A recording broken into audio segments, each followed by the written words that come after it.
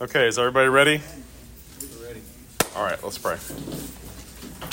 Father, we thank you for this time to read your word together and to discuss it and study it. And such a blessing to have the only source of divine revelation that you've given to this world in its entirety, in our own language. And what a blessing to be able to study it together and to read it together. And we pray that our hearts would rejoice as we look at John 20, and as far as we can get in this chapter or in the next chapter. And we just thank you for giving this gospel to us, the Gospel of John, and the wonderful promises that it reveals to us, the wonderful teaching that it gives to us. And we thank you for showing your salvation to us in Jesus Christ, our Savior, in whose name we pray. Amen. Okay. Come on in.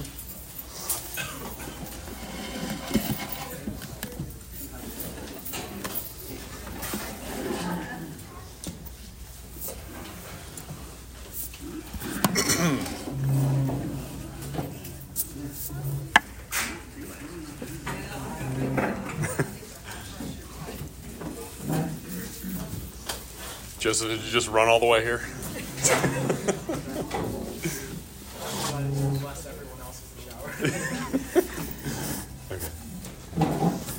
Okay, we're on John chapter 20, verse 1 of John 20.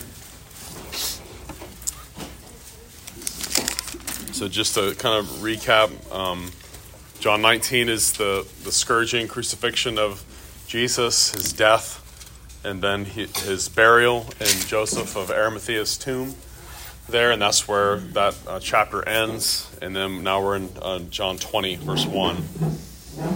Now the first day of the week, Mary Magdalene went to the tomb early while it was still dark and saw that the stone had been taken away from the tomb. Then she ran and came to Simon Peter and the other disciple whom Jesus loved, and said to them, "They have taken away the Lord out of the tomb, and we do not know where they have laid him." So when she gets there, Mary Magdalene, of course, what do we know about her? What's her story? She had been demon-possessed. She had been demon-possessed. She was a prostitute. Okay, so she's the first one there, early in the morning. And she sees that the stone has been taken away from the tomb. And as soon as she sees that, she runs to tell Simon Peter what?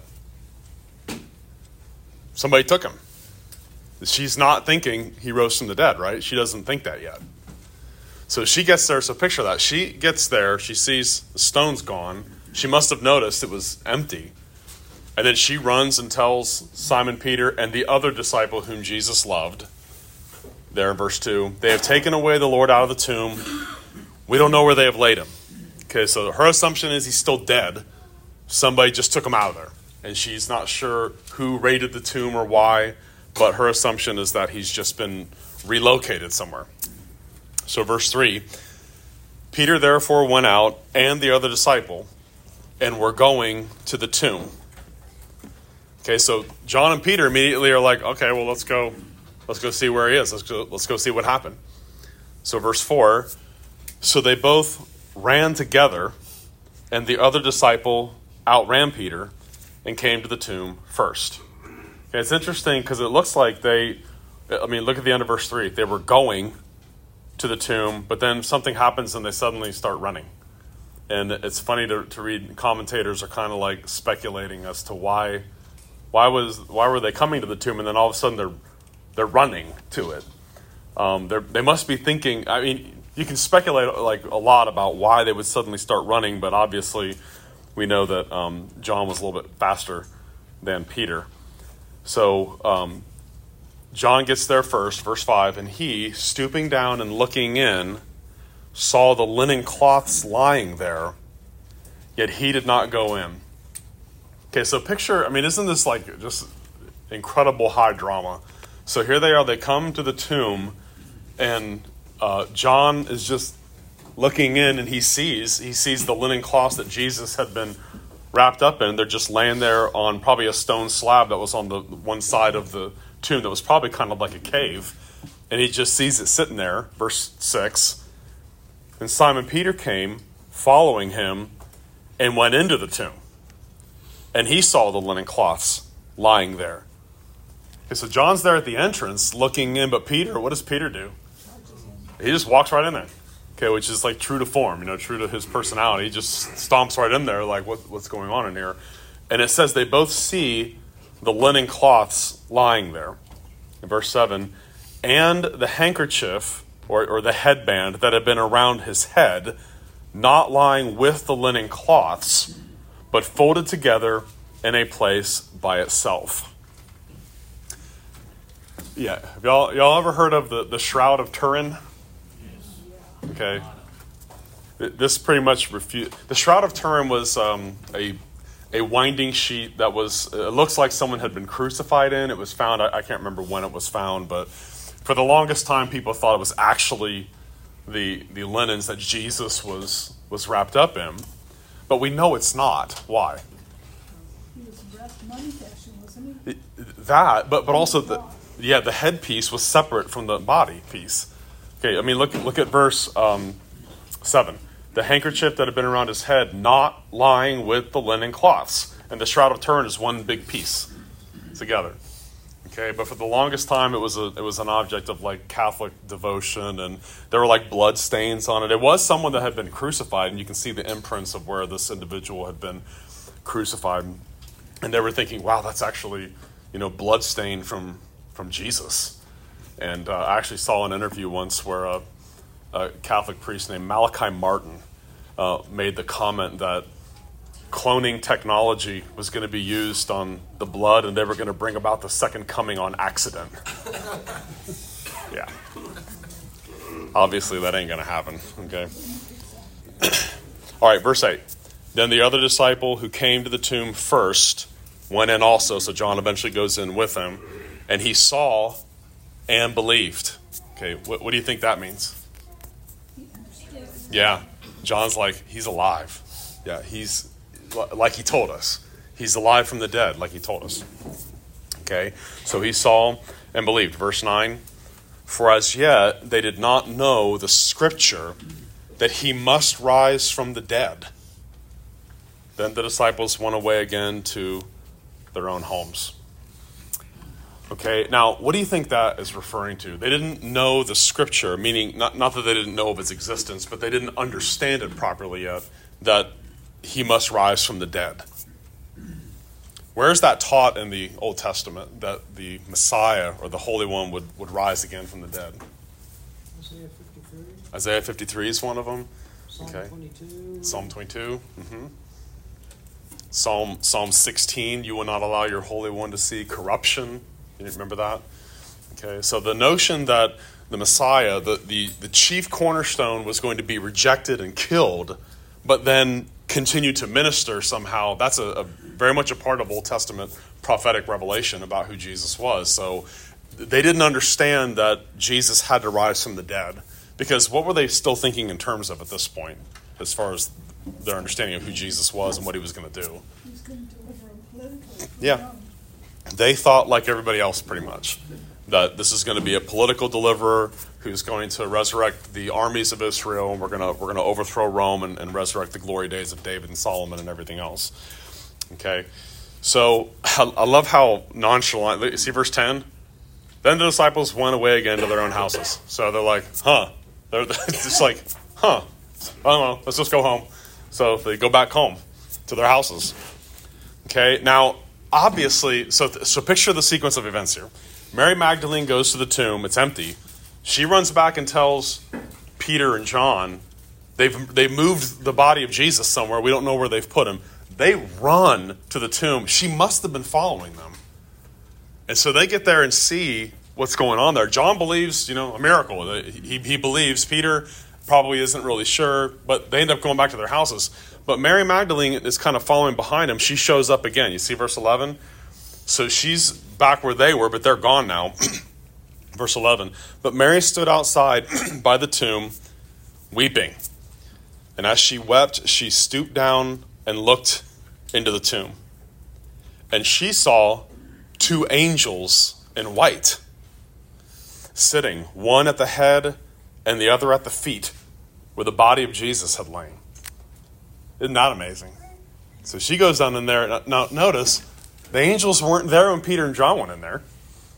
So they must have showed up after Peter and John left. Because Mary Magdalene is kind of following them back to the tomb. But when she gets there, there's two angels in there. One sitting at the head, probably on that stone slab there, and one at the feet. And they're just sitting there. Verse 13. And they said to her, "Woman, why are you weeping?"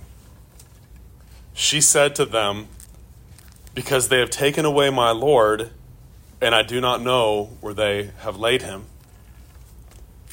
Now, everything in me wants to say, wonders why she doesn't say, "Who are you guys? And when did you get in here? And why are you sitting there?" But she doesn't. They took away my Lord. I don't know where they have laid him. Now, what they say to her, "Why are you weeping?" What are they implying there to her? There's nothing to weep about when they're overjoyed. Well, Nothing to weep about. Yeah, you have no reason to be weeping. Should be rejoicing, Yeah, but she didn't know that yet. she doesn't know it yet. She doesn't understand that yet. But she tells them. She tells the angels, "Well, somebody took him out of here. Somebody took him. I don't know where they put him." Because remember, why did they go to the tomb? What were they there to do? What did they want to do? Finish the embalming. Yeah, they wanted to put more spices on him to prevent, the stench and everything else. Verse 14. Now when she had said this, she turned around and saw Jesus standing there and did not know that it was Jesus. Okay, so the angels say that to her. She said, why are you weeping? Because they've taken away my Lord. I don't know where they've put him. But then she turns around from the tomb, and Jesus is standing right there. But she doesn't know that it's him yet. And Jesus says to her, verse 15, "Woman, why are you weeping? Whom are you seeking?" She, supposing him to be the gardener, said to him, "Sir, if you have carried him away, tell me where you have laid him, and I will take him away." Jesus said to her, "Mary." She turned and said to him, "Rabboni," which is to say, teacher. And picture that moment there. Yeah, she thinks he's the gardener. Isn't that amazing? And she turns around, she doesn't realize it, but then he says her name, and he obviously was so special to her because of everything that he had done in her life. Picture her. What a story. A prostitute who was demon possessed. I mean, could you really get any lower in terms of the degradation of your life? But here, she's really the first eyewitness of his resurrection, of the resurrected Lord Jesus. He appears to a woman who was formerly a prostitute who had been possessed by 7 demons. And he says, "Mary." And so Hendrickson and Kistenmacher said that the tone of his voice must have been what alerted her that this is him. Because even looking at him, it's not that it doesn't seem here that her eyes were prevented from recognizing him like the disciples on the road to Emmaus were. Remember, it says that they were prevented from recognizing him. Here, it just seems like she still is just can't believe he's alive, because she knew he was dead. But when he says her name, the tone of his voice and the love that he had for her, that alerted her, this is actually him. And so she cries out, Rabboni, which is to say teacher. And Jesus said to her, "Do not cling to me, for I have not yet ascended to my Father, but go to my brethren and say to them, I am ascending to my Father and your Father, and to my God and your God." Okay, several things here. In verse 17, when he says, "Don't cling to me," a lot of folks, I think, have mistakenly think that he's saying here, "Don't touch me." I think that's probably not what he's saying, because why do we know that? He was not averse to people touching him, was he? He actually told people to do that later, because remember, when he appears to the disciples in Luke's gospel, even when he's standing there, what do we know about the disciples? They still don't believe it. It says in the passage, they think he's a ghost.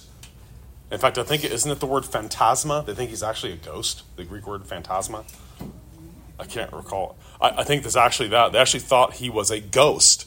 And he says, "It's me. Look at me and see." He says a spirit or a ghost doesn't have flesh and bones like you see I have. And it's almost like he can see in their eyes they still don't believe it's really him. But then what does he ask for then? Touch me. Got anything to eat? Like, watch. And he sits there and eats in front of them. Like, it's really me. I mean, doesn't that just breathe real history? You know they wouldn't believe. I wouldn't believe it. I mean, if someone died and you saw them die and they're standing there talking, I mean, everything in you would just be like, there's no way this is actually happening. Okay? So when he says, don't cling to me, I think the commentators are right to point out, really, he's saying, don't think I'm going to be here for too much longer.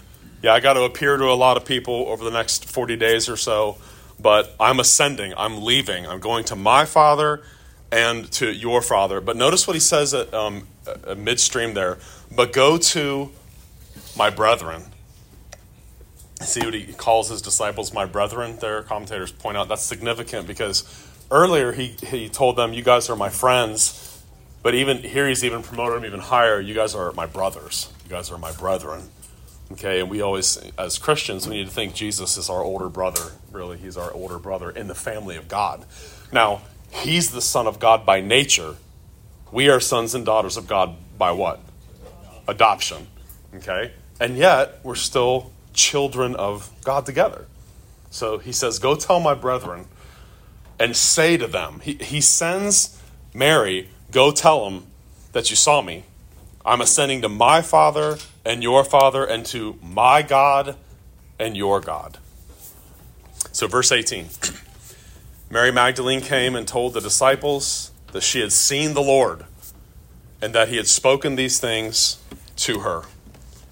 And I would love to see a video of their faces while she's relating this to them.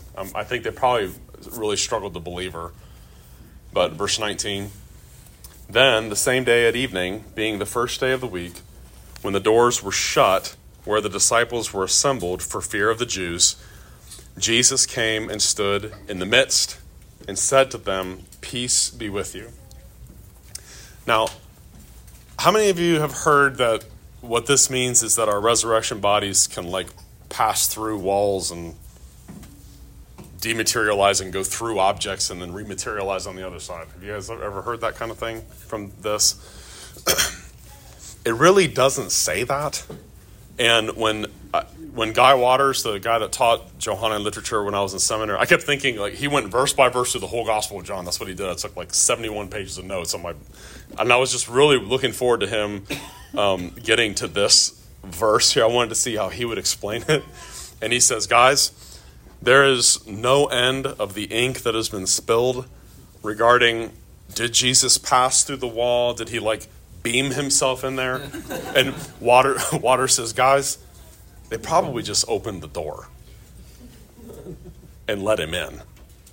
He said the reason it's emphasized that the doors were shut, it tells you why that's emphasized. You see it? Yeah, they were afraid. They were afraid for fear of the Jews. They were afraid of being associated with Jesus because he'd just been crucified.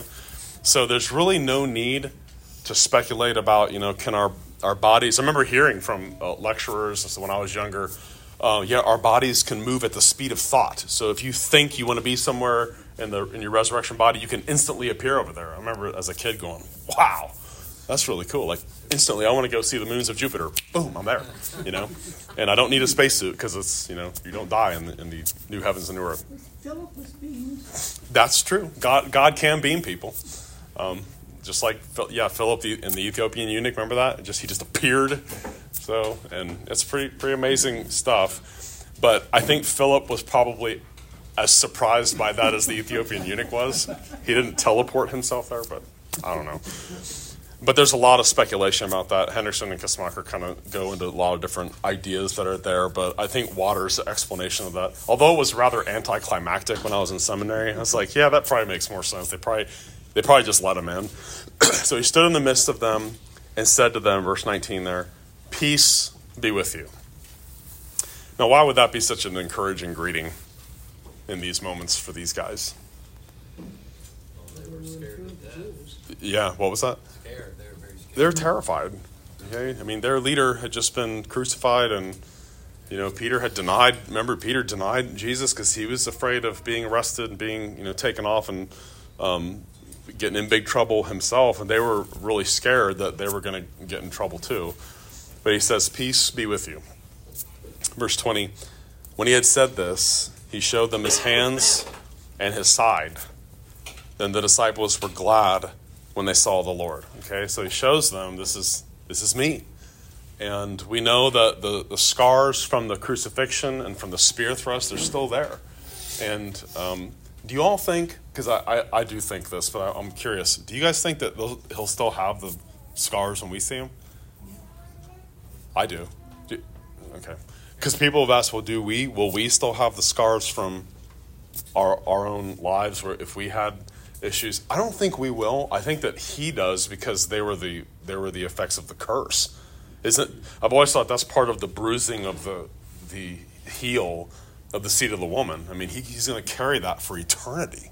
But those scars are also victory. And that's right. They're healed, but you still see the effects of what it costs for us to be able to be in heaven.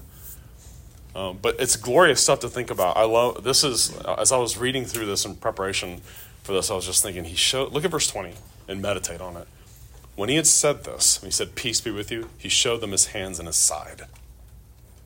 Then the disciples were glad when they saw the Lord. Like, that's justification by faith alone. Like, here it is. I did all this for you. You guys had no role in this at all. None. I've done this. I've destroyed death. I've conquered it. I actually died there, and his soul departed. He was a lifeless corpse, just like all of us will be when we die. But his soul was reunited with his body, and death has been conquered now. And I love that he shows them. This is, look, this is me. And he shows them the spear thrust from where the soldiers thrust him in the side. Verse 21.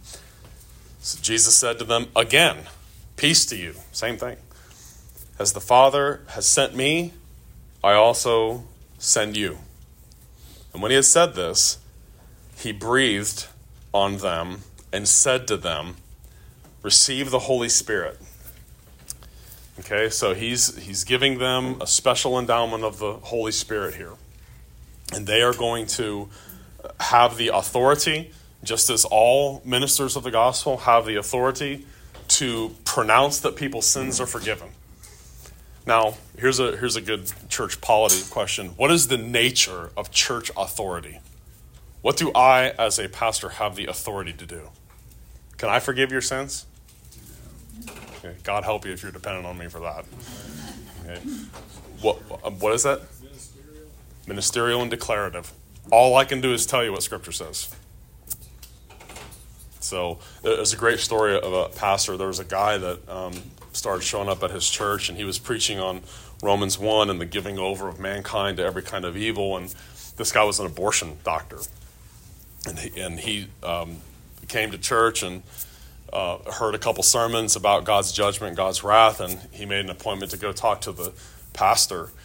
And he sat in this pastor's office and he said, I've done more than 10,000 abortions myself. And the only thing I know for sure is I'm going straight to hell. Can you help me? And the pastor said, no. And just let it sit there for a while. And he said, but I know someone who can. And then he went back and grabbed a little copy of the Gospel of John and said, read that. And he came to know Christ, repented of all that, and was baptized in his church. But I love that story because that's true. I can't help you, but I can point you to someone that can. Remember our high priest, the Lord Jesus, his high priestly prayer? We point people to Jesus because he's the one that can save them. He's the only one that can help them. All we can do is declare that. And that's really what verse 23 is saying. If you forgive the sins of any, they are forgiven them. If you retain the sins of any, they are retained. Meaning we declare that someone's sins are forgiven. We admit them to the Lord's table, admit them to the church. Or if they're not forgiven, if they are not true believers, we retain those sins in a sense. We don't proclaim that they are forgiven by the finished work of Christ. Okay. Verse 24, now Thomas, called the twin, one of the 12, was not with them when Jesus came. The other disciples therefore said to him, we have seen the Lord. So he said to them, unless I see in his hands the print of the nails, and put my finger into the print of the nails, and put my hand into his side, I will not believe. Don't you like this guy? It's like, what, you guys, your eyewitness testimony doesn't mean anything to me. Unless I actually touch those scars, I'm not going to believe this. And verse 26, after 8 days, his disciples were again inside, and Thomas with them. Jesus came, the doors being shut, and stood in the midst, and said, and there again, they probably just let him in, and said, peace to you. Then he said to Thomas, reach your finger here, and look at my hands, and reach your hand here, put it into my side. Do not be unbelieving, but believing. Now, a lot of people have asked the question, did he actually touch him? Because it doesn't say that he did. But the commentators that I've looked at said he probably did, because if Jesus tells you to do something, you just do it, right? So he probably did. And then what is his response? Verse 28, and Thomas answered and said to him, my Lord and my God. What's significant about that phrase there? The deity of Christ again. Full deity of Christ. The full deity of Christ. These are divine designations. He calls him there, my Lord. That's the term kurios. Kurios is the translation in the Greek Old Testament for Yahweh. He just basically called him my Jehovah, my God. Okay, so he is identifying him as the God of Israel. Remember, Thomas is a monotheistic Jew. Okay, he is in the strictest sense of that word, believes there's only one true God. And when he is doing this, he's worshiping Jesus as my Lord and my God. He recognizes that. Okay, you see why Christians in those early centuries, when they hammered out the doctrine of the Trinity, they could see that clearly there's one God, but there's clearly these three divine persons that are co-equal, co-eternal, co-powerful, that share the one undivided being of God. Okay? So my Lord and my God. That's a devastating path. How does a Jehovah's Witness answer this? How could they possibly come up? You know, I've actually heard them say, well, he got so scared he was cussing. Oh, my Lord, my God. Yeah. And it's been pointed out, if he had done that, he would have received a rather savage rebuke from Jesus as a rabbi. Okay? That's not what he's doing. He's giving these divine titles to him. You see the level of desperation there? Okay? My Lord and my God. The Roman Catholics use that, excuse me, but when they receive communion, you're taught, that's what you're to say when they put bread in your hand or bread in your mouth. My Lord and my God. Wow. That's why our confession says that the doctrine known as transubstantiation has been the source of manifold idolatry, yea, superstition. Yeah. Yeah. Don't you think Thomas kind of gets a bad rap? Doubting Thomas? Yeah. The rest of them didn't believe till they saw him either. That's true. They didn't. Yeah, because Jesus, he wasn't with them when they appeared before, so you can't be too hard on him. But You also find yourself wondering about their history. how's that? He was so suspicious of what they said. Yeah. Yeah, Peter had denied Jesus. They had all scattered. Judas, they thought Judas was a good guy. He turned out to be not a good guy, so yeah, sure. Okay, verse 29. Jesus said to him, Thomas, because you have seen me, you have believed. Blessed are those who have not seen and yet have believed. I like that verse there, to share that verse with people who tell me they've had visions of Jesus, or have you heard of this person who had a vision of Jesus? I'm like, Jesus said, blessed are those who have not seen and yet have believed. I don't need to have a vision of Jesus. Everything I need to know about Jesus I've already got in my Bible right here. And so I have the clearest vision of him I can possibly have if I know the text of Scripture. So I don't need anything like that.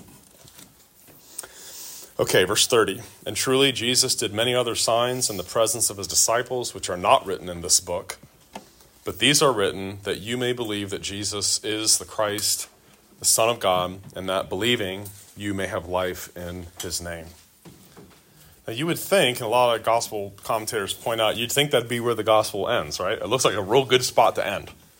And yet there's this one more chapter, tacked onto the end here, and it's really treated usually separately. I mean, it's part of John's gospel, but it's treated as kind of its own little entity. Because remember, the prologue of John's gospel is John 1 through 18. John 1:19 through the end of chapter 12 is the book of signs. Remember that? The great miracles that Jesus did and the discourses associated with them. And then you have the upper room discourse. What is the upper room discourse? John 13. What is John 13 about? That's where Jesus does what for his disciples? Washes their feet. And then John 14, 15, and 16. You want to know about the ministry of who? The Holy Spirit. You go to John 14, 15, and 16. Okay, and then John 17 is what? The high priestly prayer, the great high priestly prayer where Jesus prays for all future believers. He prays for himself. He prays for his disciples and prays that they would be with him where he is. I love that verse 24. I pray for them that they may be with me where I am and behold my glory. And I think Jesus makes a prayer request to his Father after he completes that perfect work. That's going to happen. That will happen. They will be with me where I am and behold my glory. Just like he said in John 14, don't be troubled. I'm departing, yes, but I'm going to prepare a place for you. And I'm not going to leave you in this sin-cursed, fallen world that's all messed up with all your tears and heartache. I'm going to come and get you and bring you to that place. So that's why John 14, 1 through 3 is like one of the most beloved passages of Scripture, where he says that in my Father's house are many mansions, and if it were not so, I would have told you. Okay, so here we get John 21, and let's see if we can figure out why this is here. As I was reading through Hendrickson and Kistamar, they list like 12 reasons that people have given for why this is here. So I want to see what we think. After going through this chapter, why is this here? Verse 1 of chapter 21. After these things, Jesus showed himself again to the disciples at the Sea of Tiberias, and in this way he showed himself.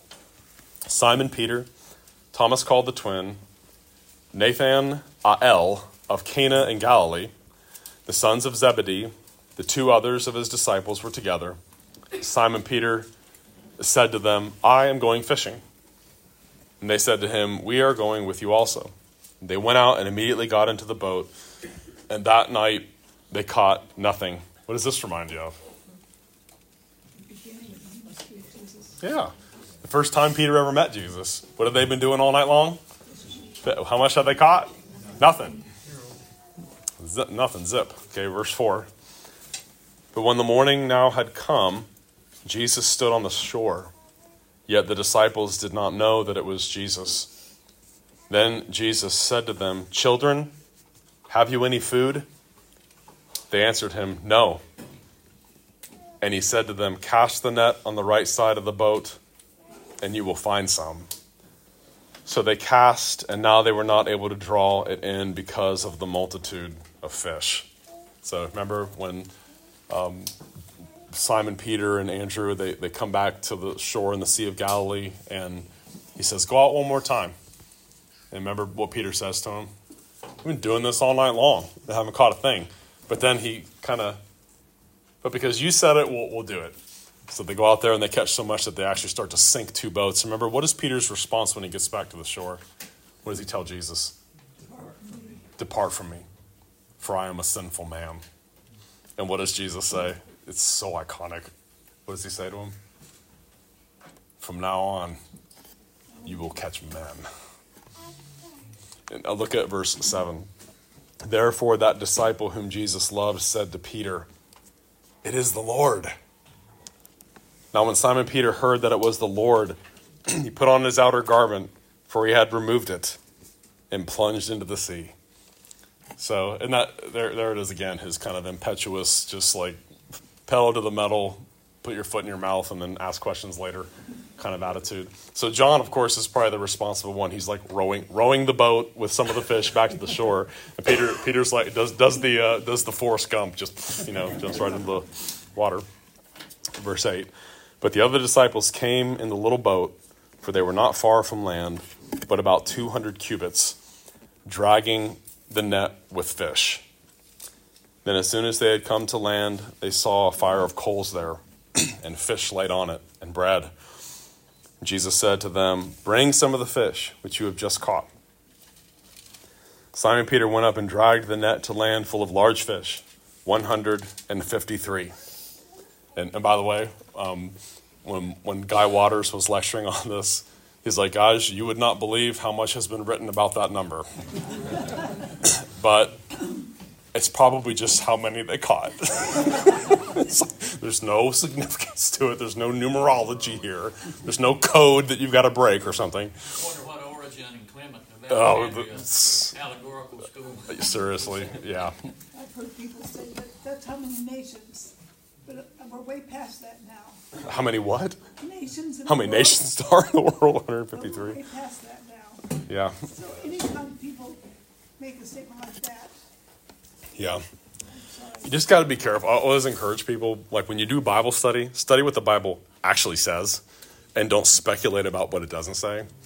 Like all the scenarios, I mean, when you have children, you get pitched with every conceivable scenario. What if Adam had done this? What if Adam dug a hole under, like, and went to the tree of life and, like, got a piece of it that way or something? It's like, look. Okay, don't worry about it. What if the cherubim fell asleep and they snuck around him or something? It's like, no. Okay, look at verse 11, or verse 12. Jesus said to them, "Come and eat breakfast." Yet none of the disciples dared ask him, "Who are you?" knowing that it was the Lord. Now, some commentators, and I've heard others point out, this is one of the most encouraging, kind of just joyful, amazing, remarkable passages in Scripture, because here you have Jesus resurrected, and he's just enjoying his embodied existence, having breakfast with his disciples, like hanging out with them. Isn't that amazing to you?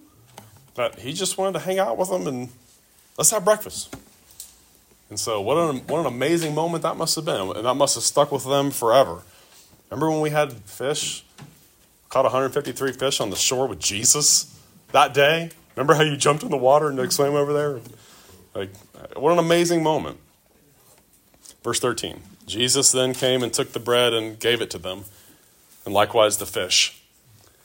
This is now the third time Jesus showed himself to his disciples after he was raised from the dead. Okay, so remember, they knew he was alive. And all of these disciples, all 12 of them, eventually, after Judas is eventually replaced with who? What's the guy's name? Matthias. Matthias was also an eyewitness, one of the eyewitnesses of the resurrection. But they all go out, and this is the thing to remember that's so unique about the Christian faith, is they went out and said, we are eyewitnesses that God sent his son into the world. He did die, he was buried, and we are eyewitnesses that he is alive. And he has set a date that the whole world's going to be judged, and forgiveness of sins is found only by faith in him.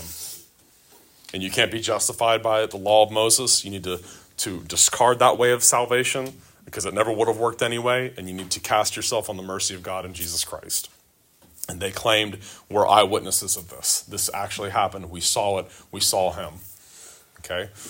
All right, verse 15. So when they had eaten breakfast, Jesus said to Simon Peter, "Simon, son of Jonah, do you love me more than these?" He said to him, "Yes, Lord, you know that I love you." He said to him, "Feed my lambs." He said to him a second time, "Simon, son of Jonah, do you love me?" He said to him, "Yes, Lord, you know that I love you." He said to him, "Tend my sheep." Verse 17, he said to him the third time, "Simon, son of Jonah, do you love me?" Peter was grieved because he said to him the third time, "Do you love me?" And he said to him, "Lord, you know all things. You know that I love you." And Jesus said to him, "Feed my sheep." Why do you think he asked him that 3 times? He denied him 3 times. Okay? And this has nothing to do with Petrine primacy or the papacy or anything like that. This is a favorite passage of the Roman Catholic Church, as if this has something to do with successors in Italy, which would have been real far away from where they were here, as if the city of Rome was even in view here. He asked him 3 times, "If you love me," because he denied him 3 times. And so he's restoring him here. He's restoring him. Because Peter as flawed of a man as he was also a man with incredible passion and talents, and he had a great potential. But he was constantly in need of special pastoral care from Jesus, and Jesus was constantly giving that to him because he loved him. Jesus really loved him. And, as much as Peter failed, and he would go on to make made more mistakes too. What's something else we know Peter did wrong? He gave in to Judaizers. That's right. He withdrew from the table, eating with Gentiles when he knew better. And Paul said, you are destroying the gospel by doing that, Peter, because you're making it look like these people have to keep these Jewish laws to be right with God. But we know that justification is by faith and not by works of law. And so Paul lays into him about that. And of course, Peter, thankfully, had the humility to be corrected. And he agreed with him. Yeah, that's right. That's right. That was where he was knuckling into that pressure. Okay, look at verse 18. Most assuredly I say to you, when you were younger, you girded yourself and walked where you wished. But when you are old, you will stretch out your hands, and another will gird you and carry you where you do not wish. Verse 19, this he spoke, signifying by what death he would glorify God. And when he had spoken this, he said to him, follow me.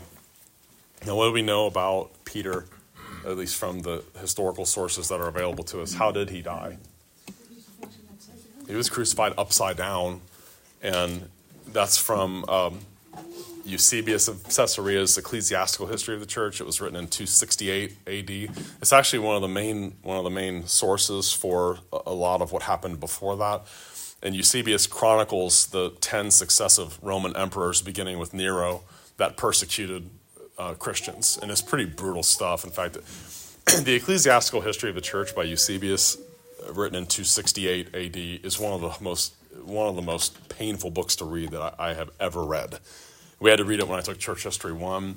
I read that book and repented again and again for ever complaining about anything in my life.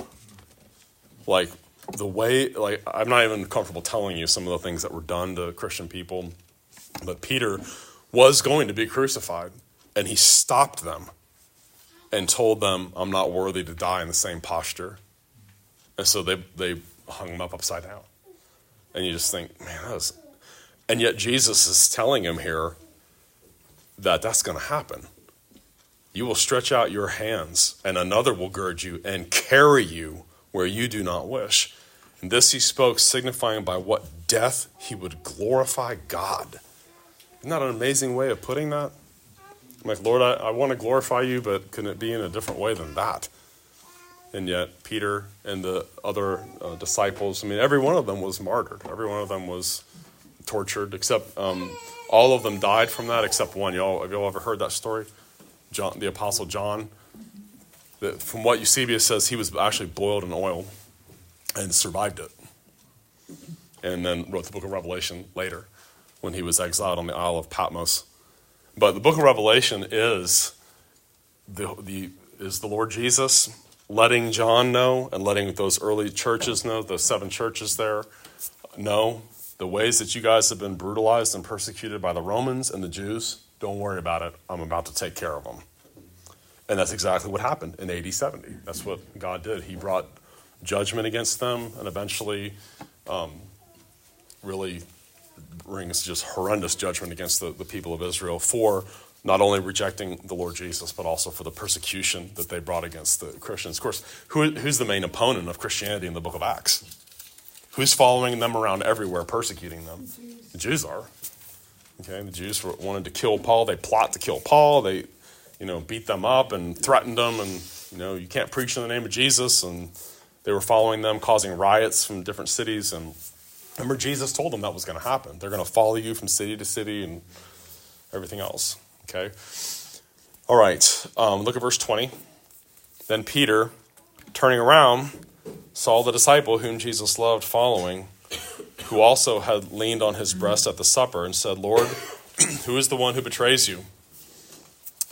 Peter, seeing him, said to Jesus, but Lord, what about this man? He's like, let's get a prediction on all of us. Like, you told me what's going to happen to me. What about him? And I love his answer, verse 22. Jesus said to him, if I will that he remains till I come, what is that to you?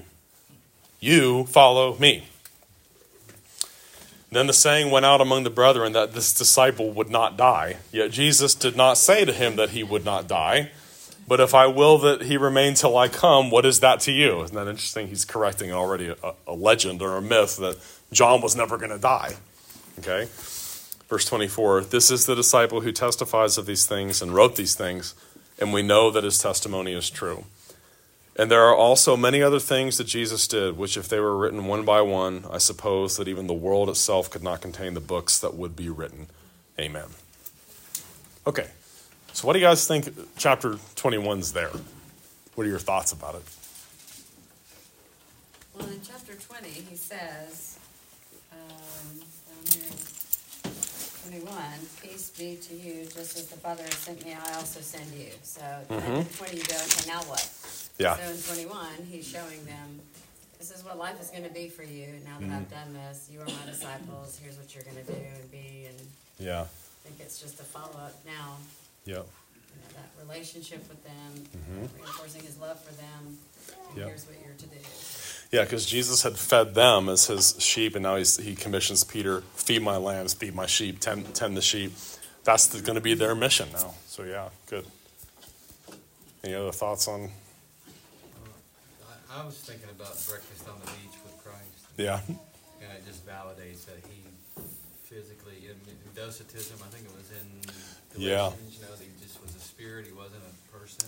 Right. And then even after he died, he came back and he's having breakfast with them. I mean, that, Yeah. not only would that be super comforting to them, I mean, but at the same time, ghosts don't cook breakfast and eat it with you. That's right. You know, Yeah. He was real, he was a person. Yeah. He is a person. And you see that this is John's gospel. Think about John's other writings in the New Testament. We just went through 1 John with John O'Rourke. And remember the opening lines of 1 John says what? That which was from the beginning, which we have seen, which we have heard, which we have touched. I'm sorry? And our hands have handled, he's saying. And what else is he saying there? Anyone who says that Jesus didn't come in the flesh is what? A liar and Antichrist. It's the one place people are always like, where's the word, what is the Antichrist? I'm like, an Antichrist in the Bible is someone who denied the incarnation of God the Son in a real body. That was so important to John. And think about, remember the opening and the prologue of John, the first verse, in the beginning was the Word was with God, and the Word was God. And then verse 14, the Word became flesh. That word sarx. Like, he became physical, a real person. And that's why you have all this emphasis on, like, look, touch me, see the marks, the side, the hole in my side, and he was really there. He ate breakfast, all of that. That was really important to John. And it should be really important to us, too. So good, very good. What else? Any other thoughts? I think it also emphasizes that it's the same Jesus that was there before, because you see all those parallels back to like the first time he met them. Yeah. And everything that's happened up to this point already. Yeah. That's a really important point. Because why is that so important that Jesus is raised in the same body that he died in? Why is that so important? It sets the pattern for us. Right. It's not going to be someone else's body. It's going to be literally me. It's going to be like my body is going to come back to life from the grave. Without all our problems. With all the issues. That's right. The other thing is the way he ministered to Peter. Peter had epic fail in his denials. Mm-hmm. But Jesus went out of his way to minister to Peter. Yeah. Isn't that encouraging? Like, because how many of us have had epic fails ourselves? Okay. And, I've heard me kind of humor. It's somewhat humorous, but it's also, if you feel for him. Peter, when he was in church or with the Christian people, as the Gospels start to be written, it's like, do we have to read that chapter again? You can imagine the new believers, like Peter standing over there, and they read about his denial. And he called down divine curses and swore oaths. I do not know the man. It must have been like, was that you? Like, yes, that was me. Yeah, wouldn't that be kind of like hard? Like the worst things you've ever done are chronicled in Holy Scripture forever. Like, and yet that's also the people of Israel. Their faults are right there on full display. David's like the worst things he ever did is right there in Scripture. So, why do we try to like act like we've got it all together and we're all that? We just aren't. So, but yeah, Peter got special pastoral care from and was restored and was still greatly used even though he failed. Yes, sir. I just want to make another point. There to be fishers of men, like we see here, and Christ, as we see, is the one that enables them to and provides for them. Right. We see that too. Yeah. Mm-hmm. Yep. Yeah, he's the one that's going to give the 153 converts, or maybe that's how many members you're supposed to have in every church or something. 153. Yeah. Yes, sir. I'm not sure if you'll have the time, but could you explain the Greek text, the different words for love and the Greek text? Phileo, agapao, all that stuff. He's kind of penetrating People have made a big deal because when he asked the question, see the questions there, verse 15. Yes, Lord, you know that I love you. I can't recall. I don't have the Greek in front of me here, but one of them's phileo, which is typically seen as more of a friendship kind of love, and another one's agapao, which is more of the self-giving agape kind of love. He uses the different verbs when he's asking those questions, but the fact is the word phileo and the word agapao, they really have a very similar semantic domain. They overlap quite a bit. So there really isn't probably a whole lot being said there. He's not really saying, do you love me as a friend? Do you love me as this or you really that? love me just as a friend. Yeah, he kind of is hitting all bases to kind of like, you need to love me with the totality of who you are in every way. Like, Trench's synonyms talks about agapao is a love you can have for a complete stranger. But the phileo is a love that's more intimate. Right. For close friends, family members. Mm-hmm. Yeah. Even when we talk about filial obedience or like filial love, that's family love. Whereas agape is the self-giving love, like God loves the world in that way. But we can have that love for a missionary we've never met. Right, you can have that kind of love, but they're not part of your family, like your immediate family, right? Mm-hmm. So he's saying, are we family? Do you love me in every way that you can love someone? But good question. Okay, any other thoughts or comments? Yes, sir. I just had a question back in 20. Mm-hmm. Maybe there's something about the particular word believed. Then the other disciple who had reached the tomb first also went in. He saw and believed. Mm-hmm. And so I'd taken that to mean, okay, they believe he isn't there. Because it says, for as yet they did not understand the scripture that he must rise from the dead. So I was thinking that meant that they didn't yet understand that he was resurrected, but just that they believed, yep, the body is indeed gone. Saw and believe what Mary reported to them. Yeah, you're probably right. That's probably better. I didn't know if there was something about the word believed that would make us think that they were. No, or that just John believed. Yeah, that's a good point. Because they did not know that. It says they, not just that Peter did not, but that they did not know the scripture yet, that he must rise from the dead. So, yeah, they believed what Mary reported. Yeah, he's gone. So, good question. Good point. Do you think there's any significance that the first witness was a woman? I've heard commentators talk about her testimony would not be of any value in court. Only that it just breathes real history. Like, it's not, there's nothing being stacked in favor of the disciples' story. It's how it actually happened. So, now they were all eyewitnesses, but she was the first one there. She was definitely the first one that saw him after he was alive.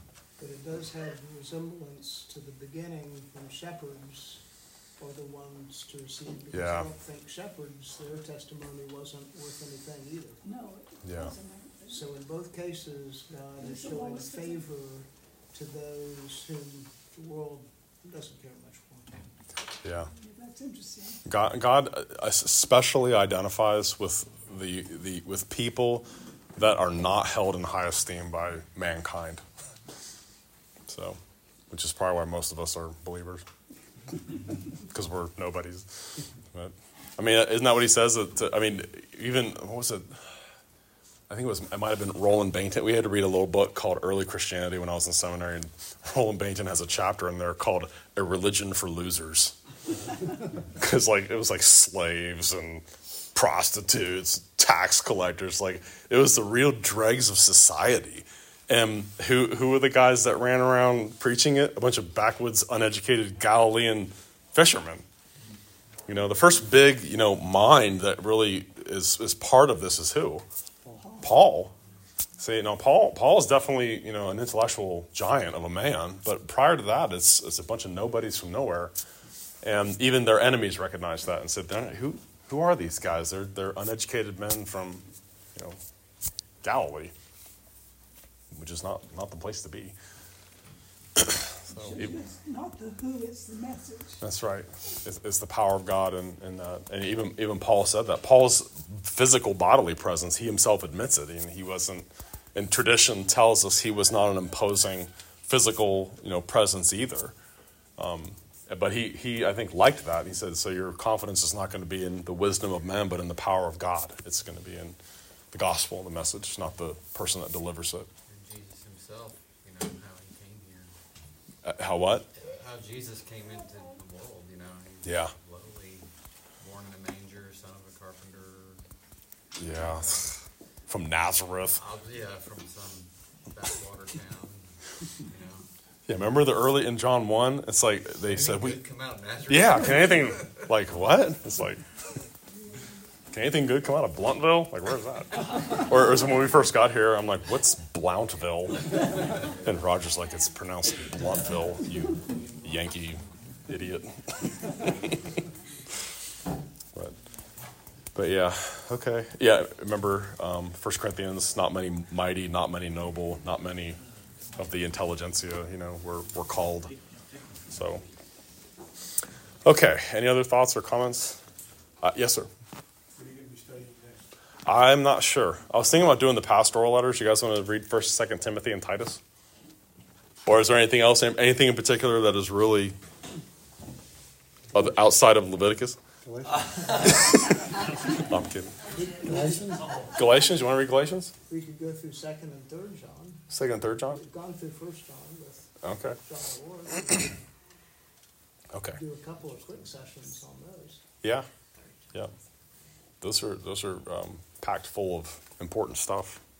You can tell us all who the Antichrist Say what? You can tell us all who the Antichrist is. I can tell you who he isn't. In every century since the apostles died, people keep getting that wrong. Okay, well, why don't we'll knock off there, and thank you guys for your faithfulness. I have thoroughly enjoyed interacting with y'all and hearing your comments and doing these kind of just read throughs. I just love doing this. I enjoy it so much. So thank you for coming. Let's pray. Father, thank you again for this time to be with Christian brothers and sisters, and what a blessing to rejoice in what the Word teaches us and says to us, and I'm so thankful to you that Jesus is alive. He's still alive even now at your right hand, and we thank you that we have the eyewitness testimony that you have preserved and protected and given to us in our Bibles. May we treasure these words truly and love them with all of our heart and rely upon their promises as we go through the days of blessing and the trials that you have ordained for us to cross through. And we just thank you so much for the freeness of your grace.